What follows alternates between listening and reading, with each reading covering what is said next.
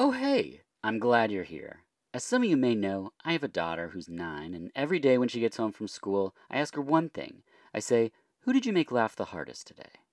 And she'll think about it, and then rattle off a few kids' names, and on a good day, she'll give me a taste of the latest bit.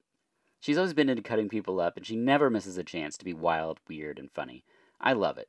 I think bringing people joy and laughter is one of the most important things in the world. It's my hope that this podcast brings some levity to listeners' lives, or at least a distraction from the darker things in the world. We've had a few comedians on VHS. We've had Ian Carmel, Sean Jordan. Sarah Burns, while not a stand-up, is epically hilarious. With this episode, we add another very talented person to the VHS Comedy Collective. Our guest is very funny, has a lovely family, and makes them the perfect person for this episode, so let's just get right to it. The film is This Is My Life. My guest is Megan Gailey, and this is VHS.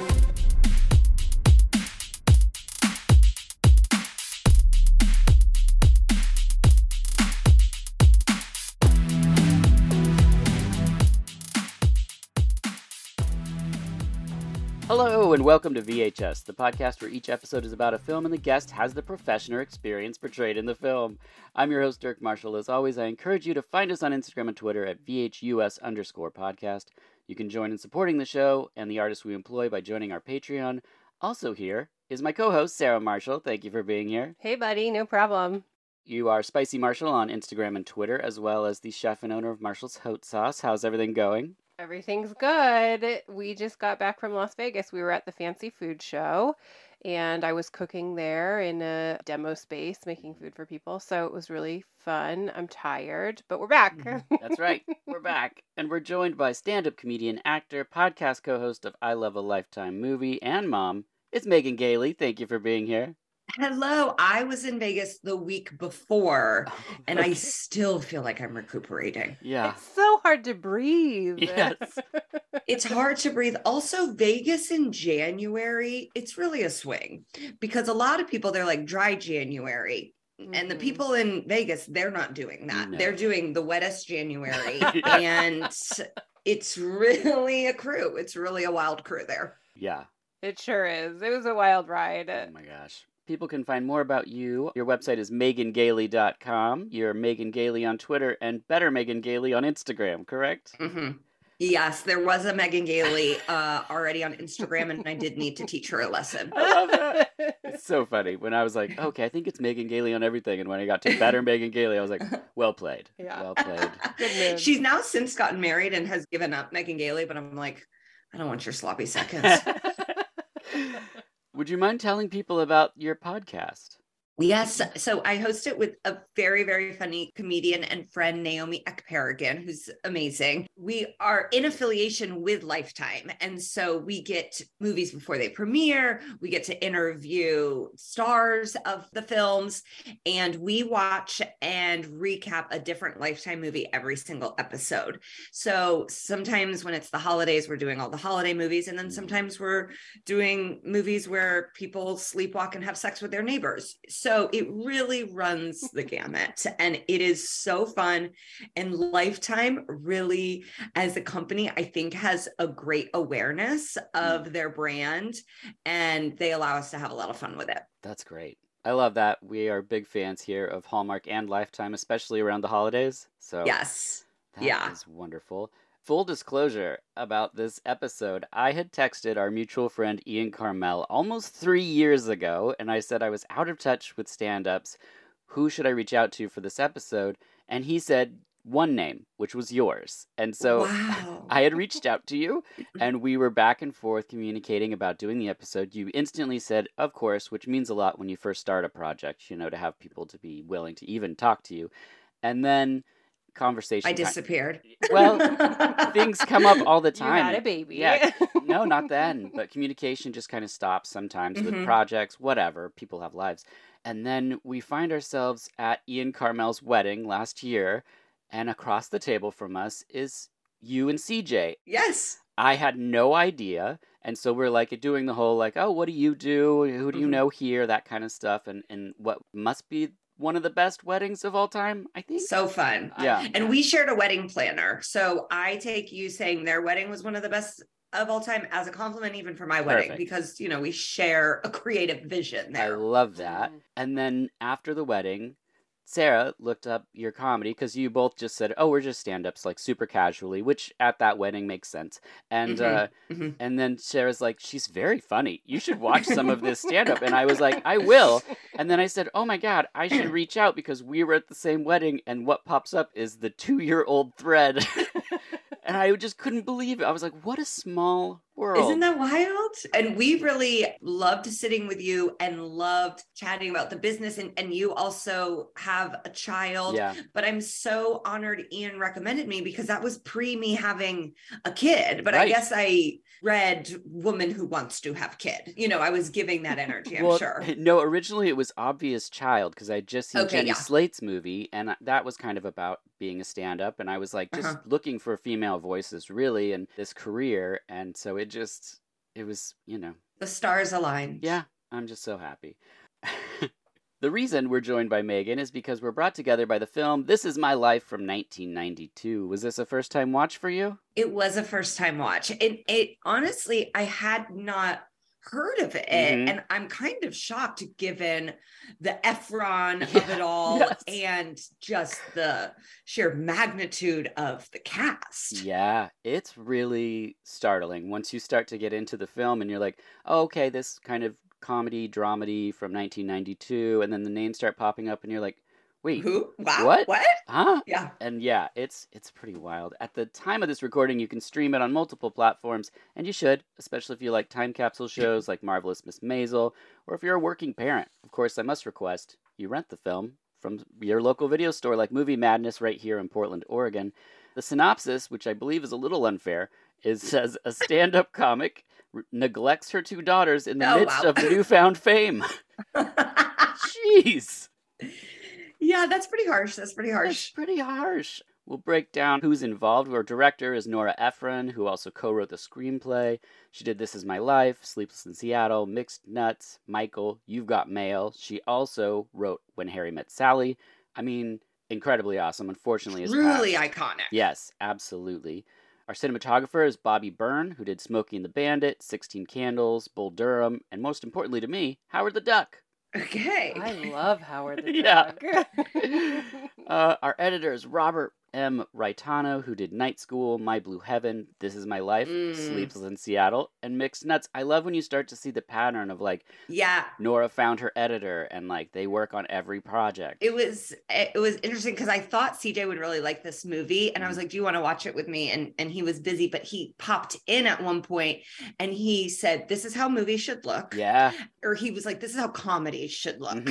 And he loves My Blue Heaven. Yeah. And then he was saying, he goes, I wonder if the DP is the same on this.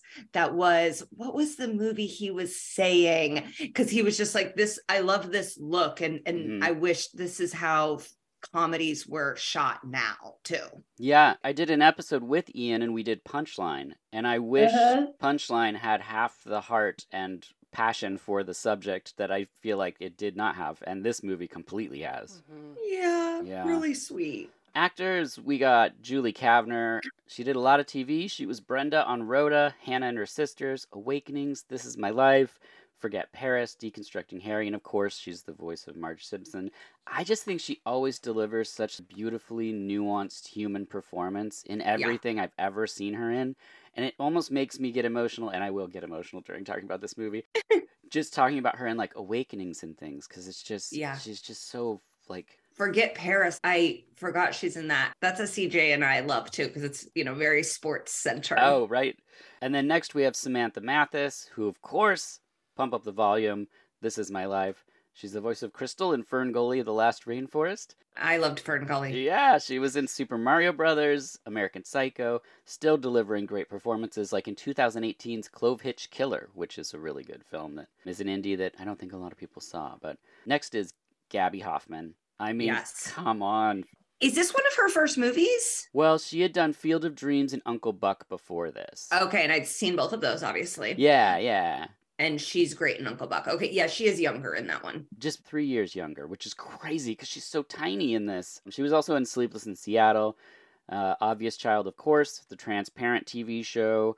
I love when these actors get older and you can't quite put your finger on where you saw them, because that's what happened to me with Transparent, is I was like, this is a force. Who is this? I know. And then I go back and I'm like, oh, of course. Oh, of course. Yeah. Oh, yeah. Oh, I've my known gosh. her my whole life. Yeah, Yes. exactly. Also in the film, Dan Aykroyd, Carrie Fisher, Tim Blake Nelson, Joy Behar, Estelle Harris. It's like every name you just go, Yeah. well, that's Kathy somebody. named Jimmy, who's Yeah. in one scene. Yeah. Yes. I think technically too, if we count the dance montage. But yes, Okay. She doesn't have lines in that one, I don't think. It's really pretty amazing. So let's press play on This Is My Life.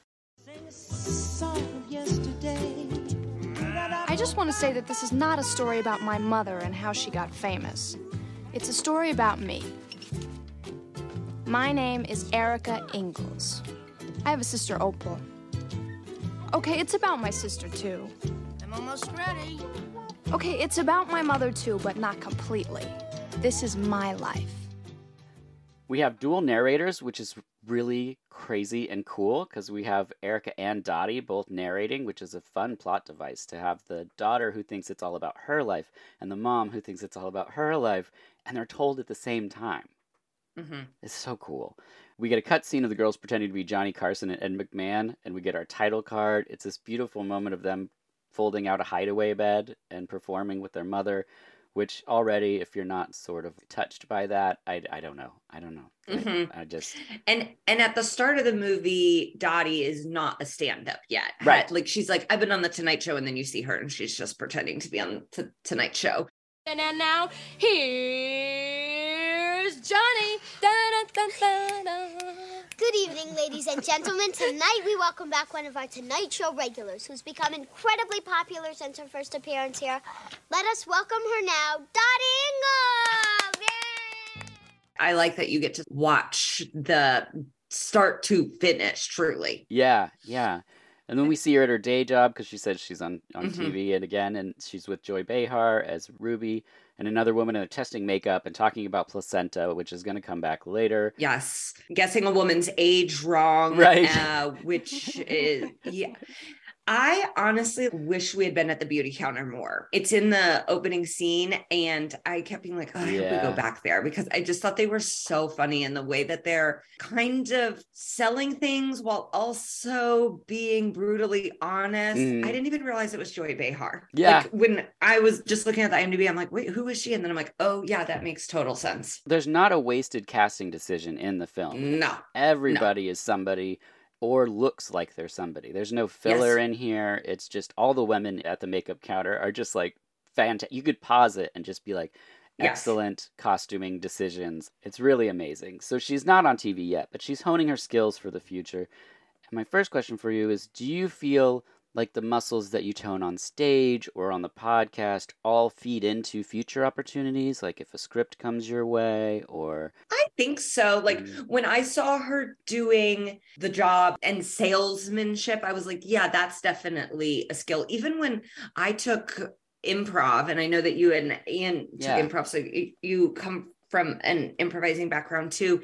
And even though I don't still do improv, it still is helpful. Yeah. I'm trying to think what, I was a bartender, I was a waitress. Those obviously serve that, being able to talk to people. And there's a very close line between standing at a table, taking orders, and standing on a stage. Maybe that's why so many of us do it. I was a nanny, and I think that probably trying to get people to laugh and pay attention, like all of it feeds into it for sure. And just on a basic level, you need a day job when you're doing stand-up, like for the most part, at the beginning, for sure.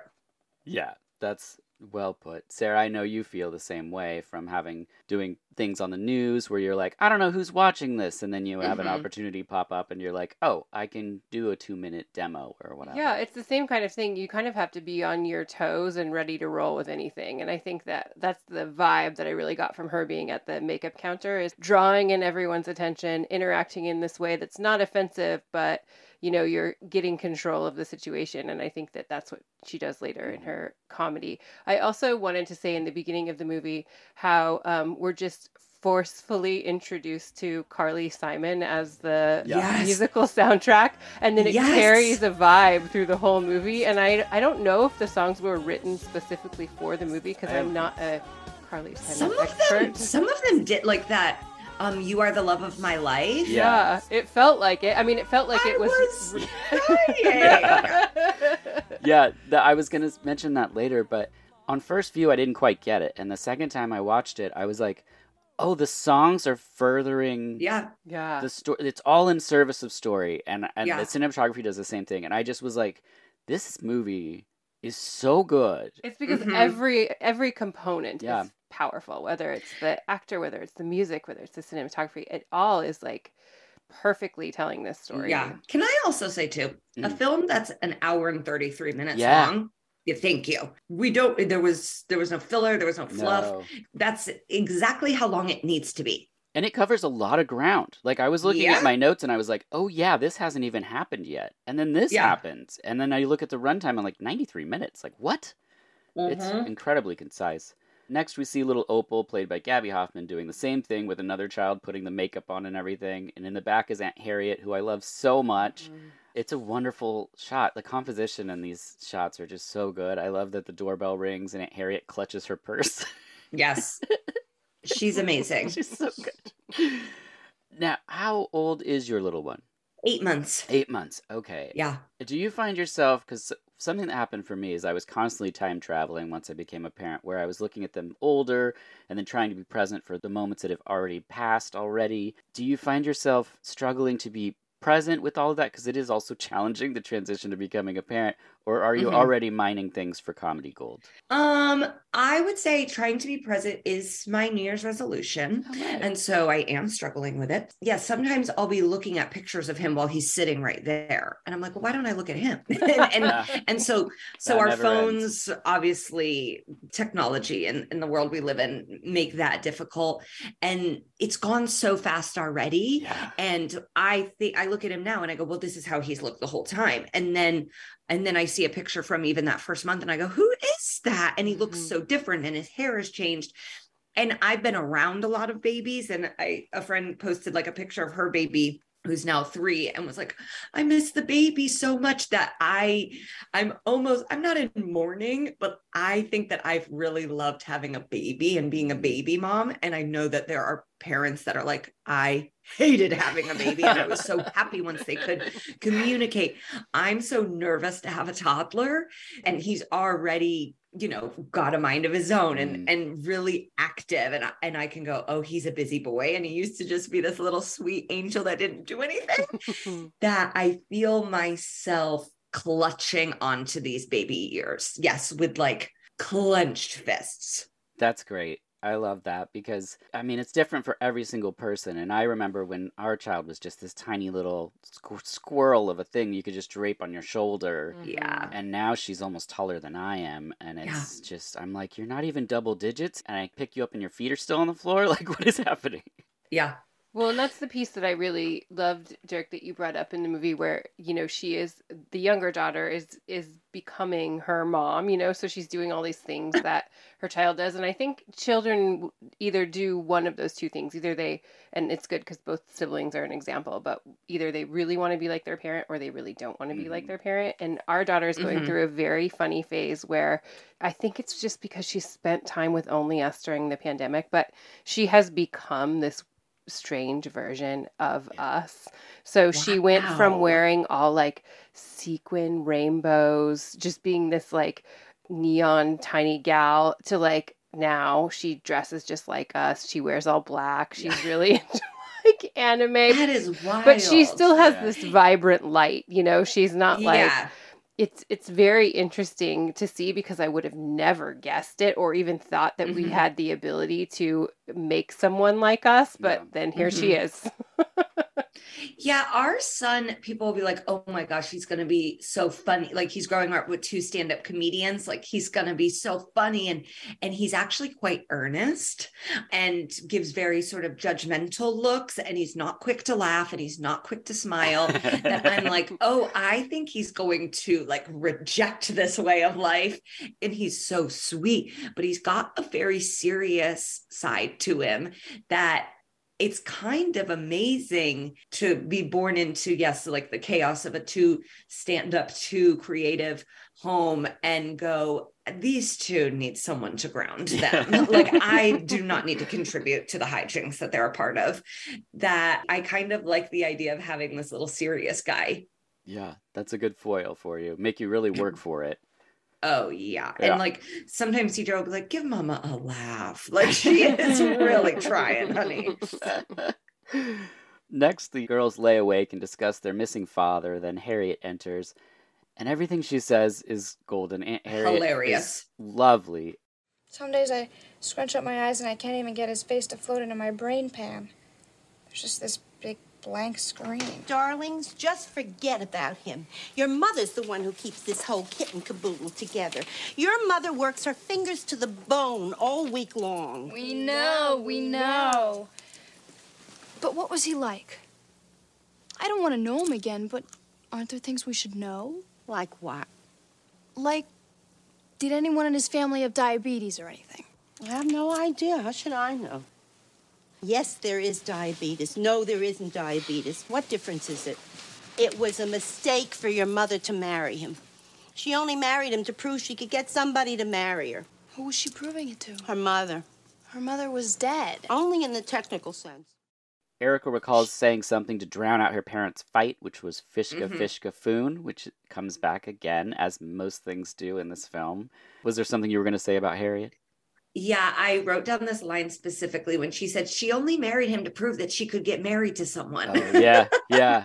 There's some brutal honesty in this film, too. Yeah. In the lines that's also funny. And they got in a fight at their wedding reception. It's just really, I love Harriet. Yeah. This film walks a tightrope of like really realistic human emotion, but then just turns on a dime to be funny. It's just so clever. Yeah, I am not Jewish, but I did find the movie to be very Jewish in its temperament and sense of humor. Yeah, it's really great.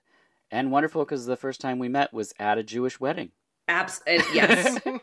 Which was like one of my favorite experiences, also not being Jewish. And at one point we were running around in a circle and this elderly Jewish woman had my hand and I just didn't want to mess up whatever we were doing. And it was just, oh my God. And I said, Dirk, just follow the aunties. Yeah. Of course. I was raised Catholic, Irish Catholic. So like, we don't really care that much, but it's like when you find out you're going to a Catholic wedding, you're like, oh gosh. And I have sort of the exact opposite because the ceremony that we went to was religiously Jewish and still lovely and not like, let's bow our heads and pray for the single people amongst us, which has happened to me at Catholic weddings before. Oh dear. Well, that wasn't the vibe at their wedding. Oh my gosh. Then Erica tells us about a dog they used to live by and teases Opal because she thought human penises and dog penises looked alike.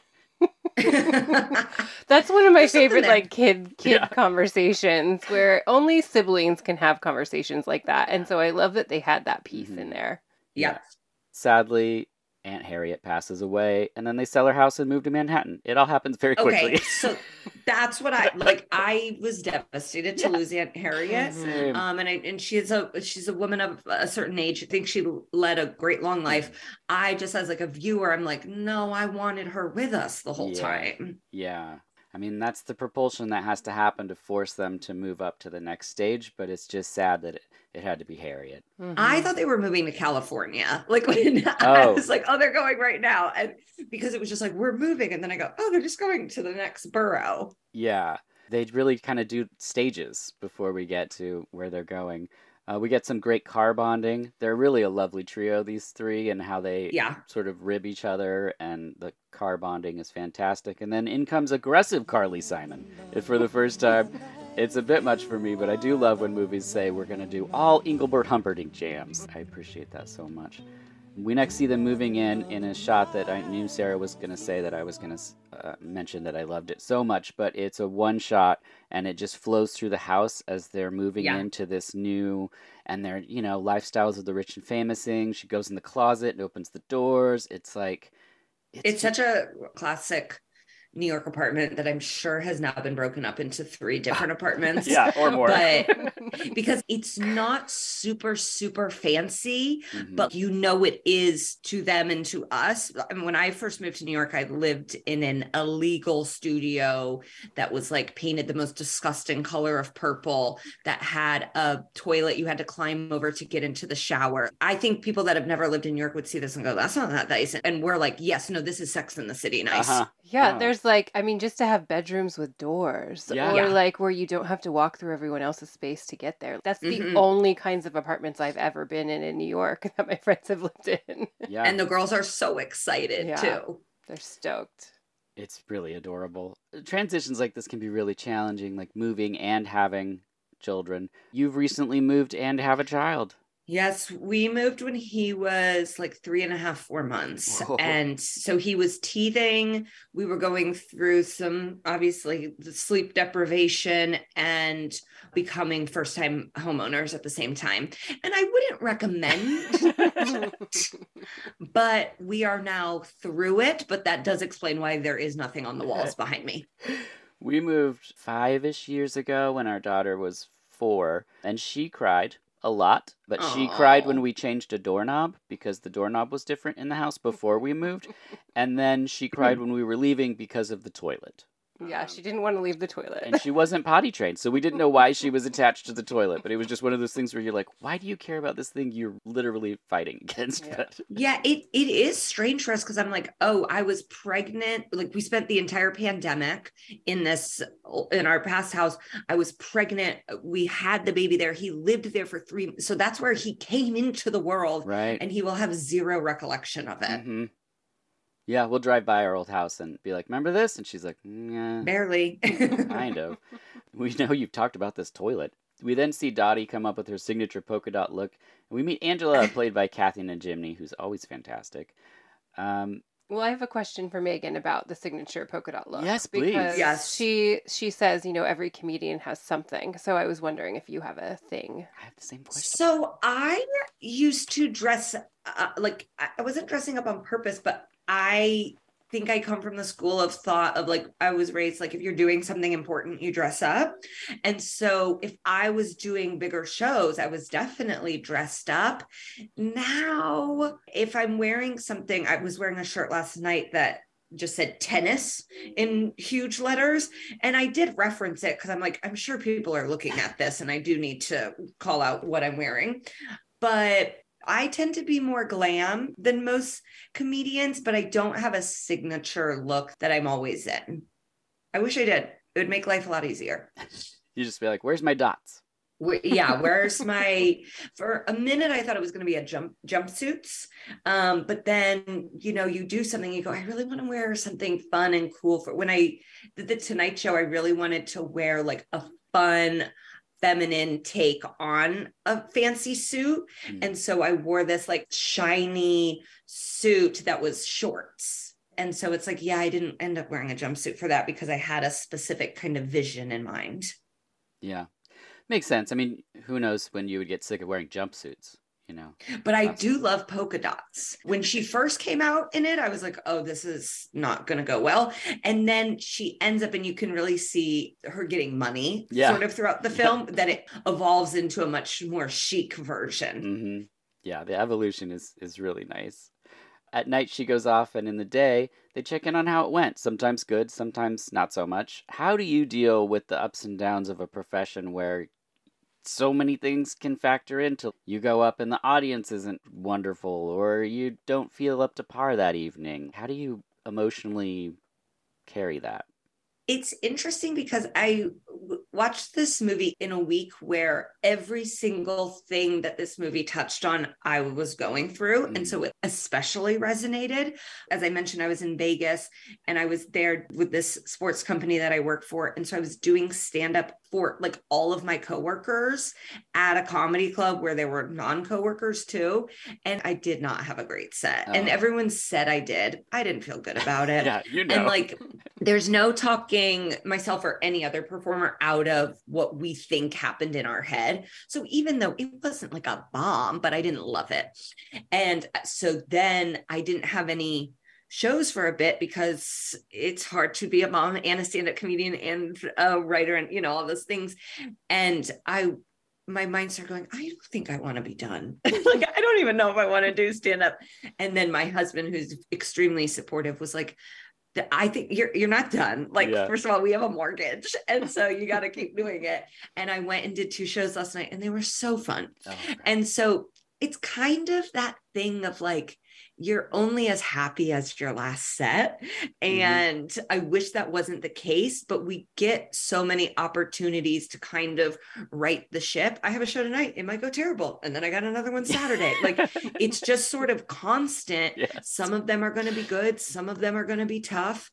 Gosh, I've been doing stand-up now 13 and a half years. So I've been in the game a lot longer than Dottie's character, where you tend to not hang on every single one of them. People will bring up insane shows to me. They're like, remember when that guy pulled his penis out at you? And I'm like, no. Like, there's been so many shows that I truly have forgotten even the most wild instances. Whereas Dottie's case, she's done at some points in the movie like 6 shows. Right. So it's like they're so important to her.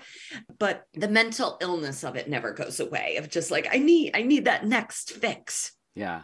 And I think it's key that you have your husband to ground you in that reality of like, this is something that has happened, but you're still going to go back out there, because Dirk has to do that with me a lot. Like, if I go on and do, you know, a live news segment and I'm like, I didn't even say anything. Like, I should have at least talked. Like, maybe I shouldn't do this anymore, you know?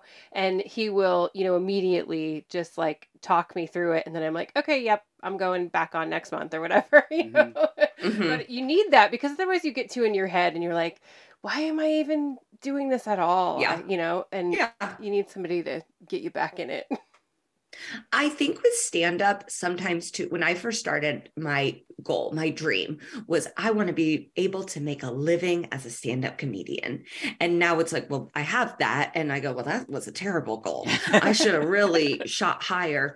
Where once it becomes your job and not necessarily your hobby / passion, it does end up becoming, I don't think it's more pressure, but I would say a little bit of the joy is taken out, because it is a job at the end of the day. And there's coworkers you don't like, or there's things with clubs or an agent or something that you're not necessarily able to be in control of being good or bad. And so even if it is your dream job, it still has job in there. Right. Yeah, that's a good point. The next sequence in the film, they do some shopping, and Erica tells Opal the part about being a comedian is using parts of your life. So is it difficult for you to balance public persona and family? Is anything off the table between you and CJ? I'm really bad. This is really Dottie and I. Oof, we are birds of a feather. As I'm watching this, and I got asked this question last week too, like, what's off the table? And I'm like, I've never even asked. Like, I just sort of go, and then I never try and like verbatim drag someone with their name. But like, I was doing a show I was doing the Chicago theater. So it's like big. I was opening for a very famous person. And I have a joke where I say my niece and nephew's name. And I'm not saying anything bad that they did. I'm merely doing a joke about how my son is biracial and how they are full white. And the joke is that my parents are like so excited to spice up the Christmas card. And I name check them in it. I didn't change their name in it. Oh, yeah. And then my sister-in-law was like, oh, I heard you talked about so-and-so and so. And I was like, oh my God, I'm an idiot. You know, like, why didn't I just change their name? That's so easy. I have addiction in my family, and I specifically called out a family member of mine's addiction on national television. Oh, wow. And they were not upset. You know, it's a joke, so it's funny. It's not like I hate this person. And so much about comedy is like trying to deal with our demons through laughter and poking fun at it. I guess I go, well, I feel okay about this because the person I make fun of the most is myself. CJ would probably take umbrage with that, but CJ will hear a joke sometimes and be like, what the Or like he'll say something in our day-to-day life and he sees me immediately get on my phone and he's like, oh no, I know what's coming now. Here it comes. It may just be different too, because I'm with a performer. I'm with someone who kind of understands it. And CJ's dad is passed. And when I remember when he was grieving that when we were younger, it was like every single joke was about it. And that's just, some people would go, what? That's terrible. And it's like, yeah, but that was his grieving process. Mm-hmm.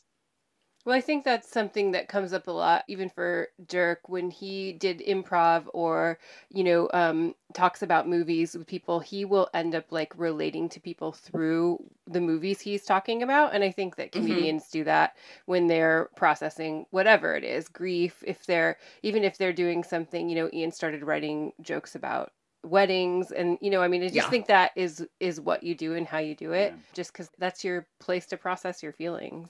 Yeah. They next are having a Christmas party, and Tim Blake Nelson is there doing couplets about fish, which is really something. So I put on the hat. I say, I think that I should never wish a mammal nobler than the fish. Which sort of sets it up, because they realize that what I do are couplets about fish. But a fish isn't a mammal. I know, but nothing else fits the meter. All right, then I hit him with this. Many for bravery praise the state trooper, while I admire the stately grouper.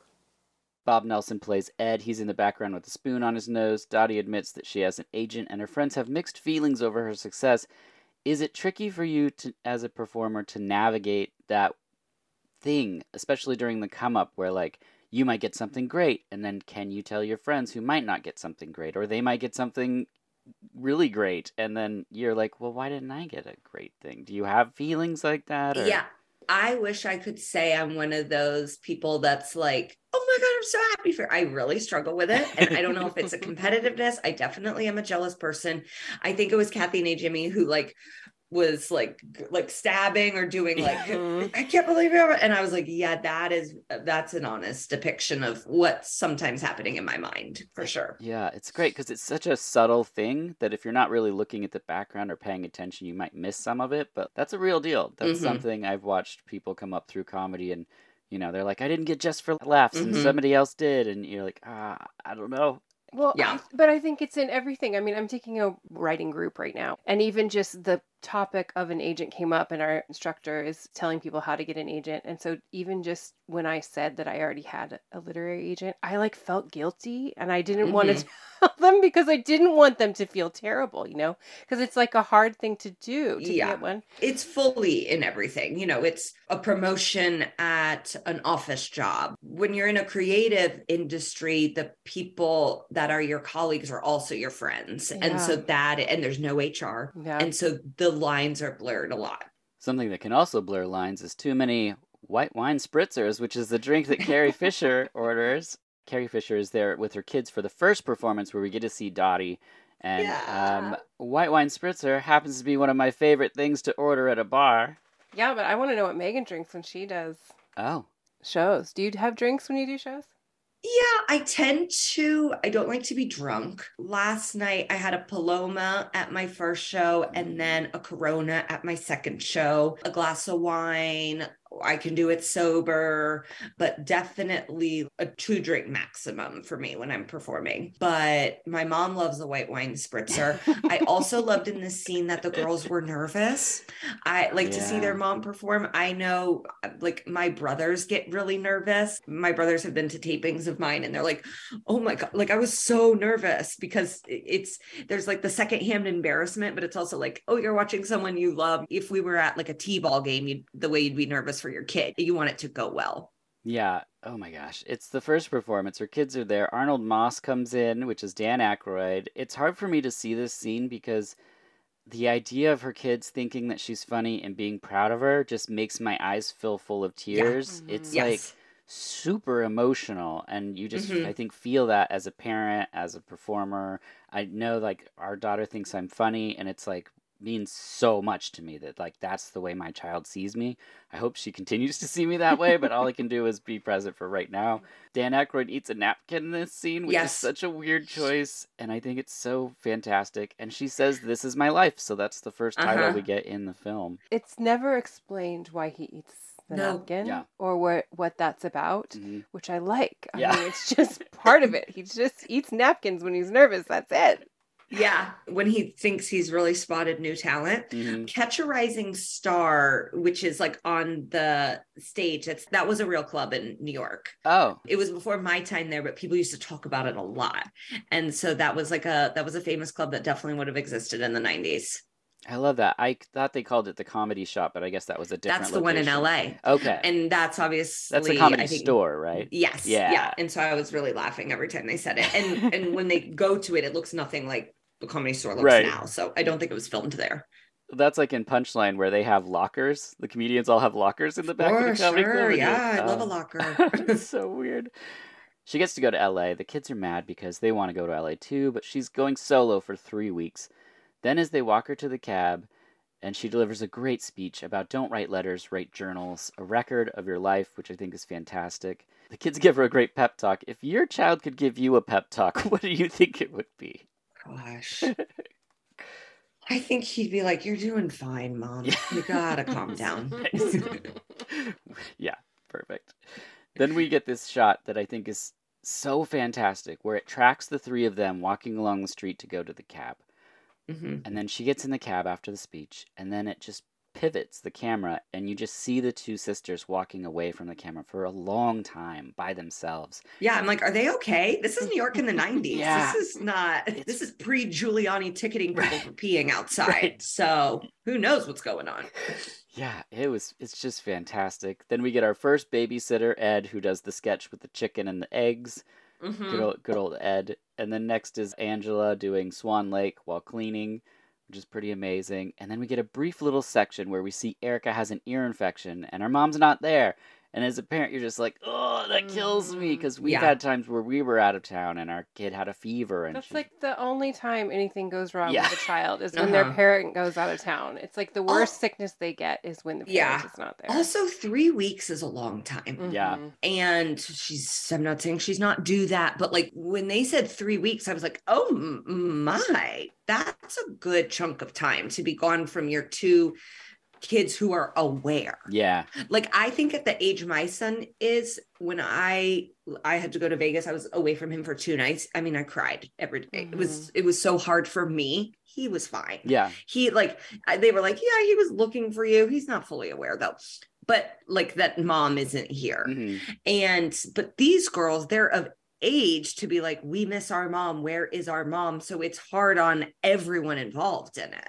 If you were going to go out of town, Megan, who of your comedian friends would you have watch your child?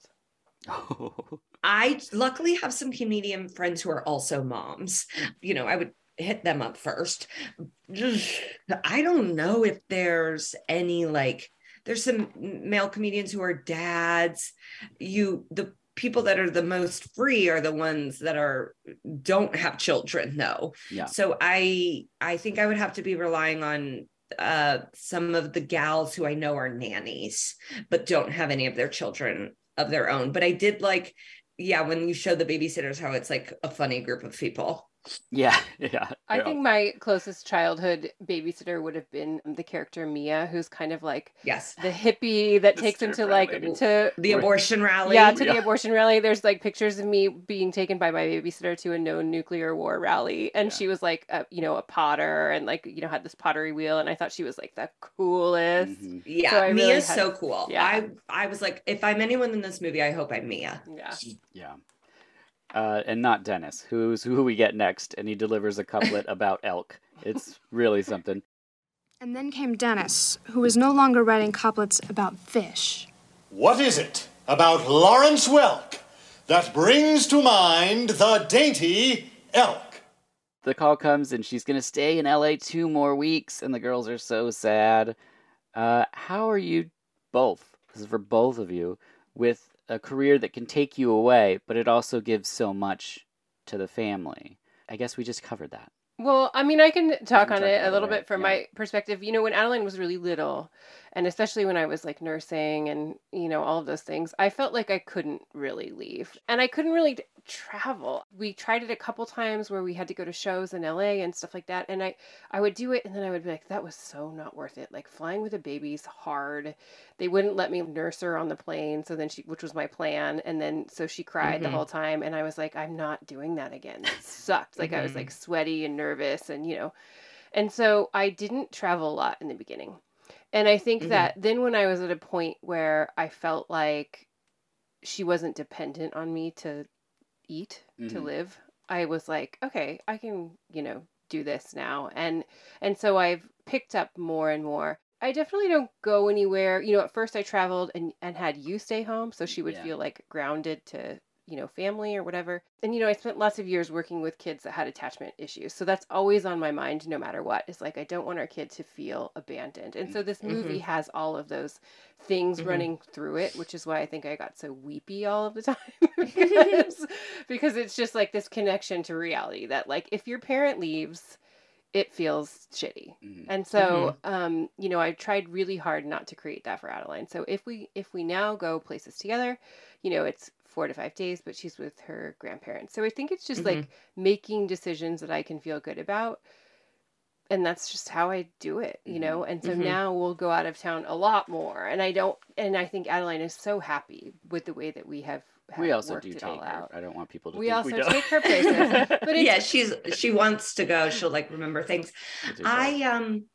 There's definitely things that I've said no to post baby that I would have said yes to pre. And I don't even necessarily feel like it's holding me back. I'm just like, yeah, I don't want to go there. It's just, I go, that's not worth it. Like it really has to be worth my while. And luckily, like some of the positives of the pandemic where there's a lot of things I can now do from home that I used to not be able to do from home. And so it's like, even right now I can hear him downstairs and we're doing this over Zoom. Whereas in a pre-pandemic world, obviously we're in a different state, but like you would have a studio and be like, I got to go here. But I do think it'll probably evolve and you do still have to make money, but you also need to like be happy in the choices too. Yeah, that's well said. The next is a wonderful monologue about the stages of stand-up. We go through the sweaty palm phase, the vomit phase, the I'm doing it phase, and the strongest person on earth phase. Where is my purse? Is this not what happens? After a while, doing stand-up starts to feel familiar, even routine.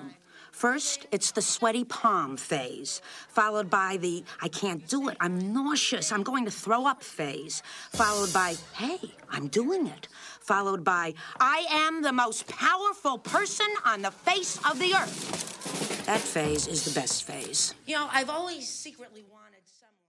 How did you feel about this description? I'm in the tired phase, which I think lasts a while. And then maybe you get to the how much longer am I going to get to do this? And it gets exciting. I think that's a pretty, I think for Dottie, that's a really accurate. I think the phases end up being very different. Like Dottie's trajectory is so fast that her stages are probably like too short and like warped a little bit, but for what she's going through, those stages make sense.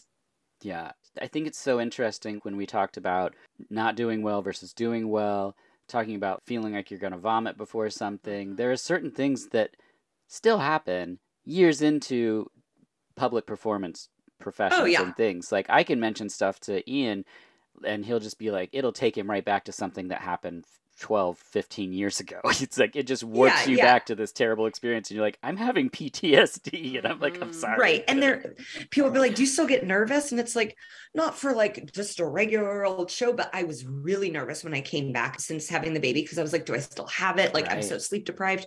And then there's situations too, where it's like, it's a big audition or something important is on the line where it's like, yeah, of course.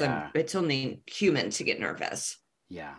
It's wild. It's so funny because certain things I feel like you get really good at. Like I've watched Sarah just go be like, yeah, I can do a 3-minute, a 6-minute, like whatever presentation type of thing. Know when to wrap it up, know when to fill in for the, know what type of host you get even, where you're like, oh, you're not going to be responding, so I have to fill in that air too. And it's just, but then there's certain things where your body is just like, no, we're not okay with this moment. Yeah. Oh, okay.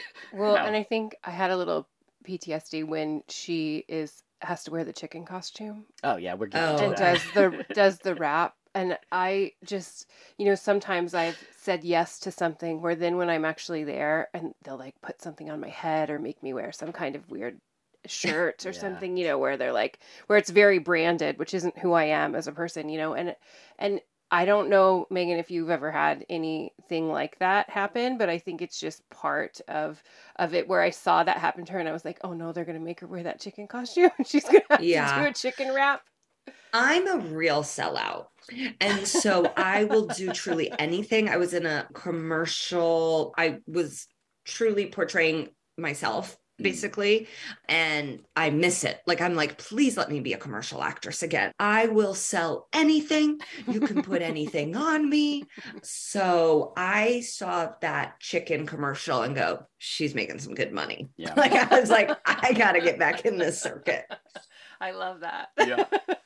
They next introduce Mia, who we already talked about, who stir fries everything and takes them to the abortion rally dressed like Sandra Day O'Connor. I love every detail in this movie. They play the mystery date game, which is a game I always wanted, and they talk about being a Betty or Veronica, which is something that comes back in a very sweet way in this film. She next mentions her kids' names on TV, and they jump for joy on the bed. It's just like moment after moment in this movie, I'm just like grinning, I'm smiling, we're wiping tears out of our eyes. It's just, this thing deserves to be celebrated a lot more. Next, I was going to ask, was Conan your first big TV spot? Yes. Yeah. That was the first time I ever did TV. And how long had you been doing comedy at that point, and what was that experience like? I had been doing it 7 years. Okay. And I was a nanny at the time. And so I flew to LA from New York to do it. It was like, gosh, I don't even know if it was a dream come true because I don't even know if I had a dream that big, but it was so amazing. Everyone was so lovely. My mom came with me. And so, we were on the Warner Brothers lot and we felt so cool. I loved the set. I felt so proud of myself. And then I flew back to New York and went to my nanny job. It's so crazy. Yeah. The baby was maybe 12 months when I did Conan. Yeah. And they let him watch it and they sent me a video of him watching it. And when I came out on stage, he clapped. Oh, that's so cute. I'm like, oh, my son will see me on TV, God willing, someday. And I do wonder, will he be like, what's mama doing in the box?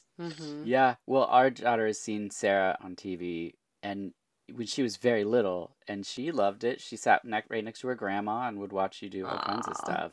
Yeah, and she always just is like, that's my mom. And then that's what they have that's his what they daughter say say. And that's what Adeline always says still when she sees me on something. Yeah, it's so sweet. Yeah, more tears were leaking out of eyes at that point. We're experiencing her come up, which is very exciting. I got to watch Ian go from fresh out of high school to like where he is now, and it's just really amazing to see. And so I was curious what it was like for you to go from like the Conan one set to your half hour to 6 episodes of a show with David Spade. Yeah, I wrote for that show and then got to be on it a few times. Dottie's is so fast that I'm like pretty jealous. Yeah. Mine felt like pretty slow. Then once it happened, then you're like, I get to be on TV. But like, even now I'm in this place too, where I'm like, have I peaked? Am I on the back end? Is there still more to discover? Stand-up's really one of those things. And maybe this is just the nature of who is drawn to it, where we just constantly want more. Yeah. So even when you accomplish something, you go, okay, well, what's next?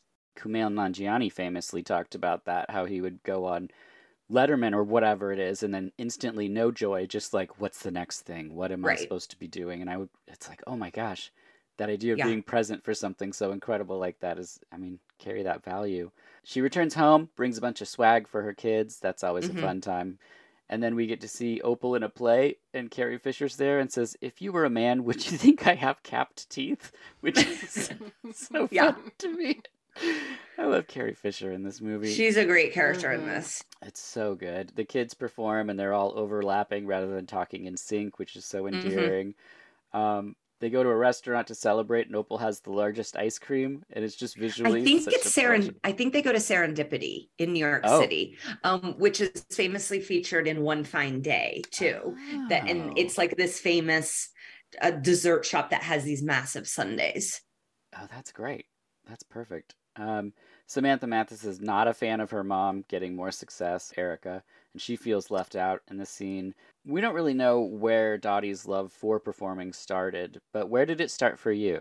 You know, I would do little plays as a kid. I was in theater. I just really liked performing even from a young age, and sort of knew that was my favorite thing. But I did not realize stand-up comedian was a job. I don't think until probably college, honestly, or at least a job for women. I did not comprehend that. You didn't know who Paula Poundstone was? I did. No, I knew who I loved Joan Rivers. I watched it. Like, sure. I guess maybe I didn't know it was a job I could do. Yeah. No, that's wild when you realize you're doing the thing. Like, you're like, oh my gosh, I'm doing the thing that I didn't think I could do. Yeah. Look at that. And that realization still happens sometimes. Yeah, that's great. That's part of that being present thing, because then you know, like, oh my gosh, I'm standing on the stage or I'm doing the next thing, which is one of my favorite sequences, which is the chicken commercial. If you could be a chicken instead of a person, you'd want to be me. Miss Chemical Free.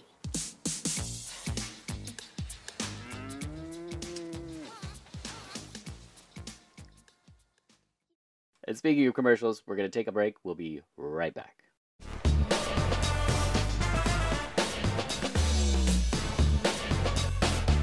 Now, I have a question for you. What would Vice Squad be without Wings Hauser? Or House 3 without Brian James? Would you watch Panther Squad without Sybil Danning? No. It would be boring. That's how we feel about food and Marshall's Hot Sauce. Wake up your meals with these small batch sauces created and bottled by a chef. These aren't made in a co-packing plant. They're thoughtfully sourced, balanced creations with a focus on quality and flavor. The red chili lime, sweet and a little spicy, like Gage in Pet Sematary. Or habanero carrot curry, which is more spicy and ethereal, like Erotic Ghost Story. Marshall's Hot Sauce has something for everyone, including the mildest, which is a smoked habanero barbecue, kinda sweet, kinda smoky. It would be right at home on the range with Klaus Kinski in The Great Silence. You know what I'm saying. There's also a new line of seasonings with real ingredients dehydrated and combined into fantastic and easy ways to cook for yourself or your family. From the new herb pasta and marinara packets, right on down to the explosive volcano sparkle, which I'm sure Zed in Police Academy 3, you know the part where he hangs out in the tear gas training? What a cut up. I'm sure he'd want some sparkle. You'll find it all at marshallshotsauce.com. Enter VHUS podcast at checkout for 20% off. Plus, you might get a little something from me. So head on over, wake up your meals, not to mention Sarah's now teaching classes again, so you can learn hot sauces, pickling, all kinds of stuff. I'm hosting hot sauce tastings where you can hang out for an hour and just eat spicy stuff. But you'll find it all there, marshallshotsauce.com. And now, back to the show.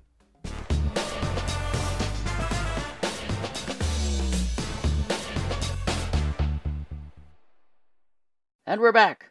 And I would buy this soundtrack if Miss Chemical Free was on there. It's so good. We next see Ed come in and he acts like an air conditioner. I love these brief little things that Ed does to That is totally a move you would do. Okay. And so I think that's why you like it. As soon as I saw it, I was like, Ed's a hoot. Yeah. He's a real character, that guy. The girls talk about having a regular mom. Our kids don't have regular parents. And are we all fine with that? Do we like that? Meg? Yeah, CJ's like, oh my God, he's gonna be like, oh, this is so like cool or weird that my parents are comedians and everyone I know is comedians. And I'm like, we live in LA. I think like everyone here has a weird job. I think if we lived in Indiana still, that would be weird to him. But it's just like out here, parents do different types of non-traditional, quote unquote. Yeah. Sarah? Yeah, I mean, I think you and I chose this life because we wanted to spend time together and with our child. And so I think that, if I still had my old social work job, I would be on call 24 hours a day and I would be gone a lot and working, all the time and super stressed and sad. So bummed. And so I think that, I feel good about the decisions that we have made about, having a business and being able to kind of be together and be with our child way more, because that's not the way our life was before. So, so I think, we're doing it. Yeah, we're lucky people. So. I think so. Then it happens. Erica meets Jordan, played by Danny Zorn, sadly passed away in 2012, but you can see him in My Boyfriend's Back, Indecent Proposal, Blast from the Past. I love him in this movie. We see Erica and Jordan making out against a few buildings, then he unbuttons her shirt, an awkward makeout session to Tchaikovsky, an even more awkward condom pantomime. We get the awkward sex, awkward quick redressing, where it's just so much awkward packed into this movie. And then Jordan's mom comes in. She's amazing, too. Yeah. She's like she knows what's going on and is like, come, let's have a chat, because they're mortified and they don't want to talk to her. And I'm like, I think as a mom, she's doing a great job. Yeah. I also love how much Opal hates the boyfriend. Or doesn't hate, but it's just like, what do you see in him? Like, Opal is 6 and is like, we got to find you better men. She says he looks like a Pole, and the mom goes, like a Polish person? She's like, no, like a Pole. She's like, well, is he funny? And she's like, he better be. He has nothing else going for him. Well, and that mom, she's a doctor, so she starts explaining things right away. And I grew up with a nurse mom, and so that is just how it is. Like, like people would come over to our table and be like, "Your mom just said vagina at the dining table." Like, I've never even heard my mom say that. And I'd be like, "Oh, well, yeah. I mean, that's just how my mom is. Like, that's just the way we grow up." My mom would show us sexually transmitted disease, like slideshows. Yep. It's a special breed of moms. Yeah, it's so good. The model of the ovaries and uterus that she puts on the table is like such a great punchline. I love it. It's so good. Next, the kids fight a little bit more, and then Ed comes in as a baby, a giant baby, and then walks out of the room. That's about the part where I realize, oh, he's just doing bits. He's just testing material. It's so funny. Then we see Julie on a talk show hosted by Ellen Cleghorn, who was the bus driver from Pete and Pete. She was also on SNL. Opal and Mia are watching while knitting, and Dottie's performing. Dottie uses the daughter wanting to change her name, and Erica gets super angry. I guess you've already covered if you've said anything that anyone took umbrage with. Yeah, but the person I'd like to be the most respectful and thoughtful of is my child. Yeah. And he is not aware yet, but I still, I have tons of jokes now about childbirth and having a baby and being pregnant, but and maybe this is subconscious, they're more about me and the experience and less about I can't believe he did this to me. It's I wanted to have him. He's a wonderful baby, but there are wild things that happen in terms of pregnancy and child rearing. Yeah, totally. You don't want to be like, you ruined my body. But, no. I want to be respectful of him, but there's been jokes that I've done that I'm like, you know what? I got to stop doing that. Yeah. Now the kids are off to Vegas. Erica confronts her during someone asking for autographs, which is just oh my gosh. It's such a fast, poignant way to show she's trying to have a moment. I'm over it. Yeah, it's so good. They take a limo, pretend to be on lifestyles of the rich and famous. This film does a great job of showing the difficulty of being apart, but also the benefits of doing the work, which you also have to be, Plus, we get more Carly Simon, which who's going to complain about that? Opal sees her mom's name on the marquee and yells, "That's my mom!" Which, yeah, it's so beautiful. They go to the lighting booth and meet Billy. He's got a creepy vibe at first, but it's harmless. And Opal gets a crush on him, which is, so cute. Opal delivers her first crush speech. It's very sweet. And then he let me wear his hat. And it was so amazing, because when Mom was talking about love, it felt like it was totally about me. It was everything I was feeling, and she was just saying it. It was like a deja vu. That's not what deja vu is. I couldn't believe all that stuff. She doesn't believe in love. On top of everything else, she's become a giant fake. Then I had to give the hat back. I don't know if I'm ever going to see him again. And then she says, "Oh God, Erica, is this what my life is going to be like?" Dottie brings somebody home, and the girls pretend to be asleep. There's a great shot of the girls crawling on the floor, passing clothing item after clothing item until we see it, and, deep breath, the hat is on the floor, and we're like... Billy's hat. No, not Billy! The girls are sitting at breakfast, and she says, how do you think I feel? And it's like, Opal is so great, because she's like 5 going on 80. It's so good. It's devastated. It's her first crush, and she thinks that they're sleeping with her mom. I know. So sad. They're so aware. Yeah, yeah. The next day, Moss delivers a speech and mentions their father, and Opal says, I don't remember anything about my father. Not one thing. And you're like, jeez. Yeah. And then it comes out that she's sleeping with Moss. It's yes. It's so... And like they're so grossed out, and they're like, the Moss. And then you really, I love, like, you see him be like, these 2 kids think I'm disgusting. Yeah. Because it like, he's a power agent. You know, he's like a mover and shaker, but that doesn't make him cool to children. Right. They don't want to have anything to do with him. No, they think he's gross. Yeah. Also, Dan Aykroyd's really like sort of subdued in this. He is, yes. Very subtle. So the gals decide they need to get in touch with their dad to try to break up this situation with Moss. So they hire a detective, and he finds him in Albany. It's very quick. The gals are hanging out in a bedroom, and Opal asks if all the ladies have sex. And then Erica puts on an Almost Famous show, but it happens when Dottie comes home and hears it. It is very, very rude. So we get our big tumultuous fight here. This is the... Yes. And Erica, instead of the rich and famous, she says almost rich, nearly famous, and never home. Oh. And I was like, wow, she read me. I was like, I think Dottie and my careers are at the same point in this movie. And Dottie's been doing it 1 year. So I need to take a look in the mirror. Yeah, and we get this fight. It's extremely well acted and also funny at the same time. And I don't know how Nora Ephron could do these things, but it's just like the way that they have Opal popping out of her door, and it's so great because it's also not a movie that's gonna make you feel terrible. It like gives you a lot of different feelings, but it's never in a way that's just gonna punish the characters just to have them come back together. It's like... Yeah, and you understand everybody's point of view, too. Like, it's like, yes, Erica, you are correct. And also Dottie is correct, too. You want to go see your dad, and your dad is trash, has done nothing. Yeah. And you're mad at your mom for not being there when your dad's never been there. Yeah. And then the next morning, they're on a train and a cab, more Carly Simon. We meet Martha, Norm, their father's new wife, and she's not even present in his life. It's like she gets to be there. It's like everything's so poignant in this movie that like she gets to be with their dad and she knows nothing about the man. And all they want to do is know something about the man. And then when they meet him, he's not worth knowing. It's just like, oh my gosh. Right. And that Martha has been in everything. Oh, yeah. Also in Sleepless in Seattle, Edward Scissorhands. When I saw her, I felt in good hands. I did love, and this felt so specific to like the 90s, the ex-husband has no idea that Dottie is a comedian. And in the age of social media, that's nearly impossible. Right. And he's kind of insulting about it. Like, he's like, well, that's funny. And the daughters are like, why is that funny? You know, like, she's a good comedian too. But just like, yeah, your ex-husband knowing nothing about what you're doing with your life while she has custody of your 2 kids, it's like, you're bad.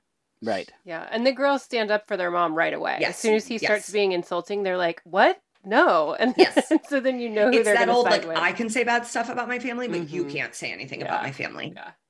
Yeah. It's great.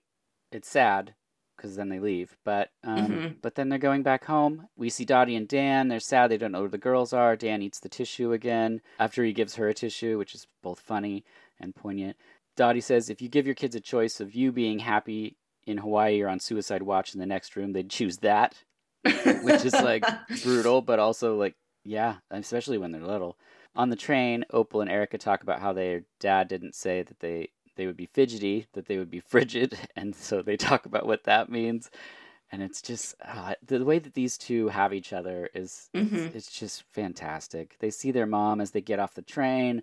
I couldn't see this scene very well because I had some dust in my eyes. But they're happy. And God damn it, Carly Simon comes in hard. Yeah. She's cuddled up with her kids. She talks about how it's hard, but they'll make it work. It's just, that's their life. I think it's so beautiful. I don't know. What did you think of the climax of this? I really loved it. And Dottie isn't saying, and they don't want her to say, I'm not going to do stand up anymore. Yeah. It's just, we're going to reconfigure some priorities and some time, and you're going to be mad at me again. And that's just kind of life. Oh, well, that brings us to the final thoughts on the film. Final thoughts, Sarah, on This Is My Life. I mean, I think it's beautiful. I don't know if I would have felt different about it if I watched it like pre having a child. Maybe I wouldn't, so many emotions wouldn't have been sparked. But I think that the takeaway I always have, because I do think people say this all the time, which is that, you know, kids want happy parents. And I think that's true. I do think kids want happy parents.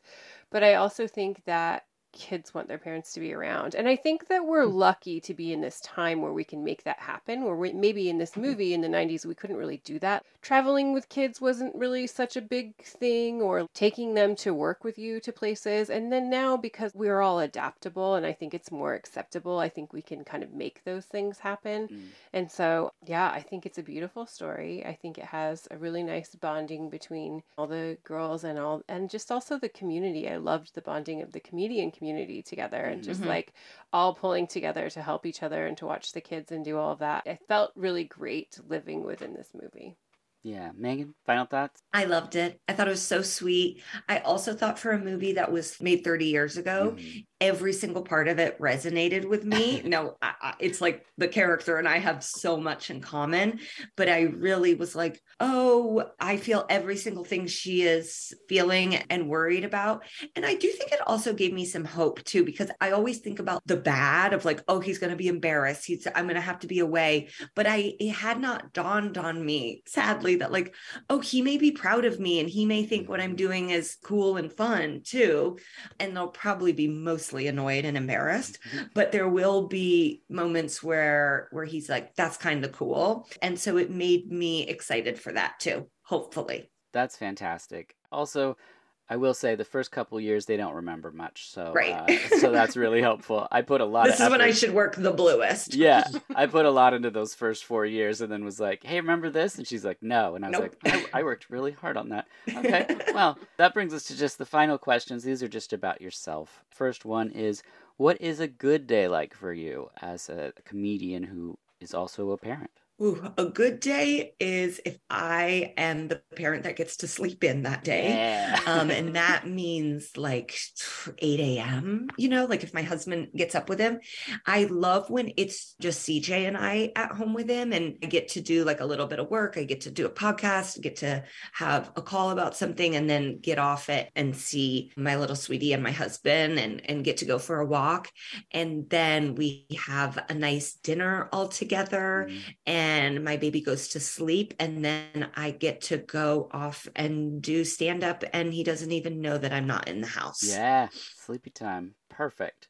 And I hate to ask it, but it's the next question. What's a bad day like? A bad day is if I don't get to see my baby at all, and if I'm bad at stand up, and if I'm hungover, and if I don't like any of the food and none of my clothes are fitting and the audience is bad and I'm on the road. Yeah, I guess I'm just describing being on the road. Yeah, I was going to say. Oh, perfect. Anything you could say of encouragement towards someone who may also be in that phase of you've been a stand-up for a number of years, and now you've added a whole nother experience and job on top of that. Yeah, anything you could say to that? I just think there's so many parents that are stand-ups now, and I didn't ever see that when I was coming up. I knew Joan Rivers had a daughter, and unfortunately her husband tragically committed suicide. So that was sort of the most successful family unit that I saw in stand-up comedy. And then I saw a lot of women who were single or men that it was like, who knows what they have? Like they may have 7 kids at home. They don't act like it. But I think there's so many examples of people doing it now that it made me believe it was possible. And so it is. Fantastic. Which brings me to the last question, and it's my favorite question. Megan, what are your dreams like? Oh, gosh. My dreams are, I'd love to live in South Pasadena. It's currently a school district we can't afford, but we're on the come up, I hope. I have huge dreams for my husband, too. I want to see his dreams come true. I think that would make me so happy. And I would love to be able to work and have a show, hopefully maybe my own show or a show that I'm in charge of. Yeah. And so I get to make it that my sweetie and anyone else's sweeties that they want get to be around as much or as little as they want. Oh, that's perfect. I love that. Do you have anything you would wish to promote? Anything coming up? I would love it people listen to I Love a Lifetime movie. I think if you like this podcast, you'll really love that too. And I would say most of our listeners do not even watch the films. Same, yeah. But they do love to hear Naomi and my take on them. And then, yeah, my Twitter, I'm still on it. I promote shows. Also my Instagram, which I'll probably be on longer. Yes. I also tend to repost show posters. So if you're in the LA area, you can come see a show. And I am going to go back on the road. Probably not going to be until summer, fall, but I will be going back on the road and hitting the places in the country I'm willing to still go to. Perfect. Well, thank you, Megan. I appreciate your time so much. Once again, Megan's podcast is I Love Lifetime Movies. Megan's album is My Dad Paid for This. Sarah Marshall, thank you for being here. Thanks for having me. Absolutely. As always, I'm Dirk Marshall, and this has been VH Us.